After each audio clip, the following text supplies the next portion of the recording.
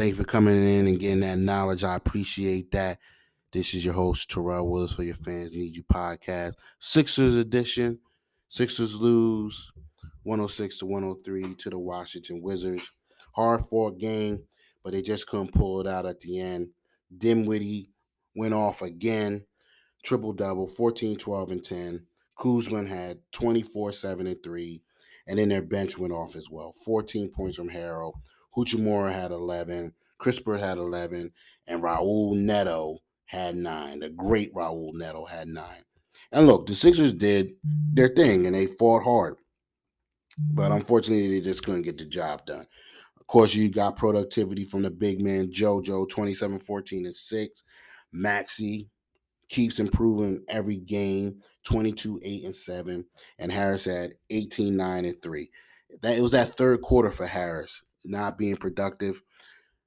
No points in the third that really hurt us from really pulling away from this team. But even with all that, nobody wants to see their team lose, but I'm liking what I'm seeing down the stretch from this team. This team fighting, this team executing, this team is making critical baskets and critical junctures. So yes, they lost tonight, and it sucks, of course. But you gotta like how they're coming together and they're playing within the system and playing through JoJo. He's been great out of the double team, finding open players either in 3-point range or cutting to the basket. It's been a marvelous to see, absolutely marvelous.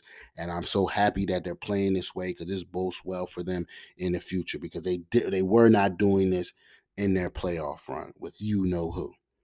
I want to thank you for tuning in to your Fans Need You podcast.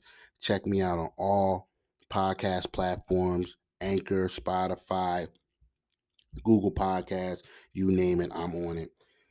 This is your host, Terrell Willis, again for your Fans Need You podcast. And as always, peace.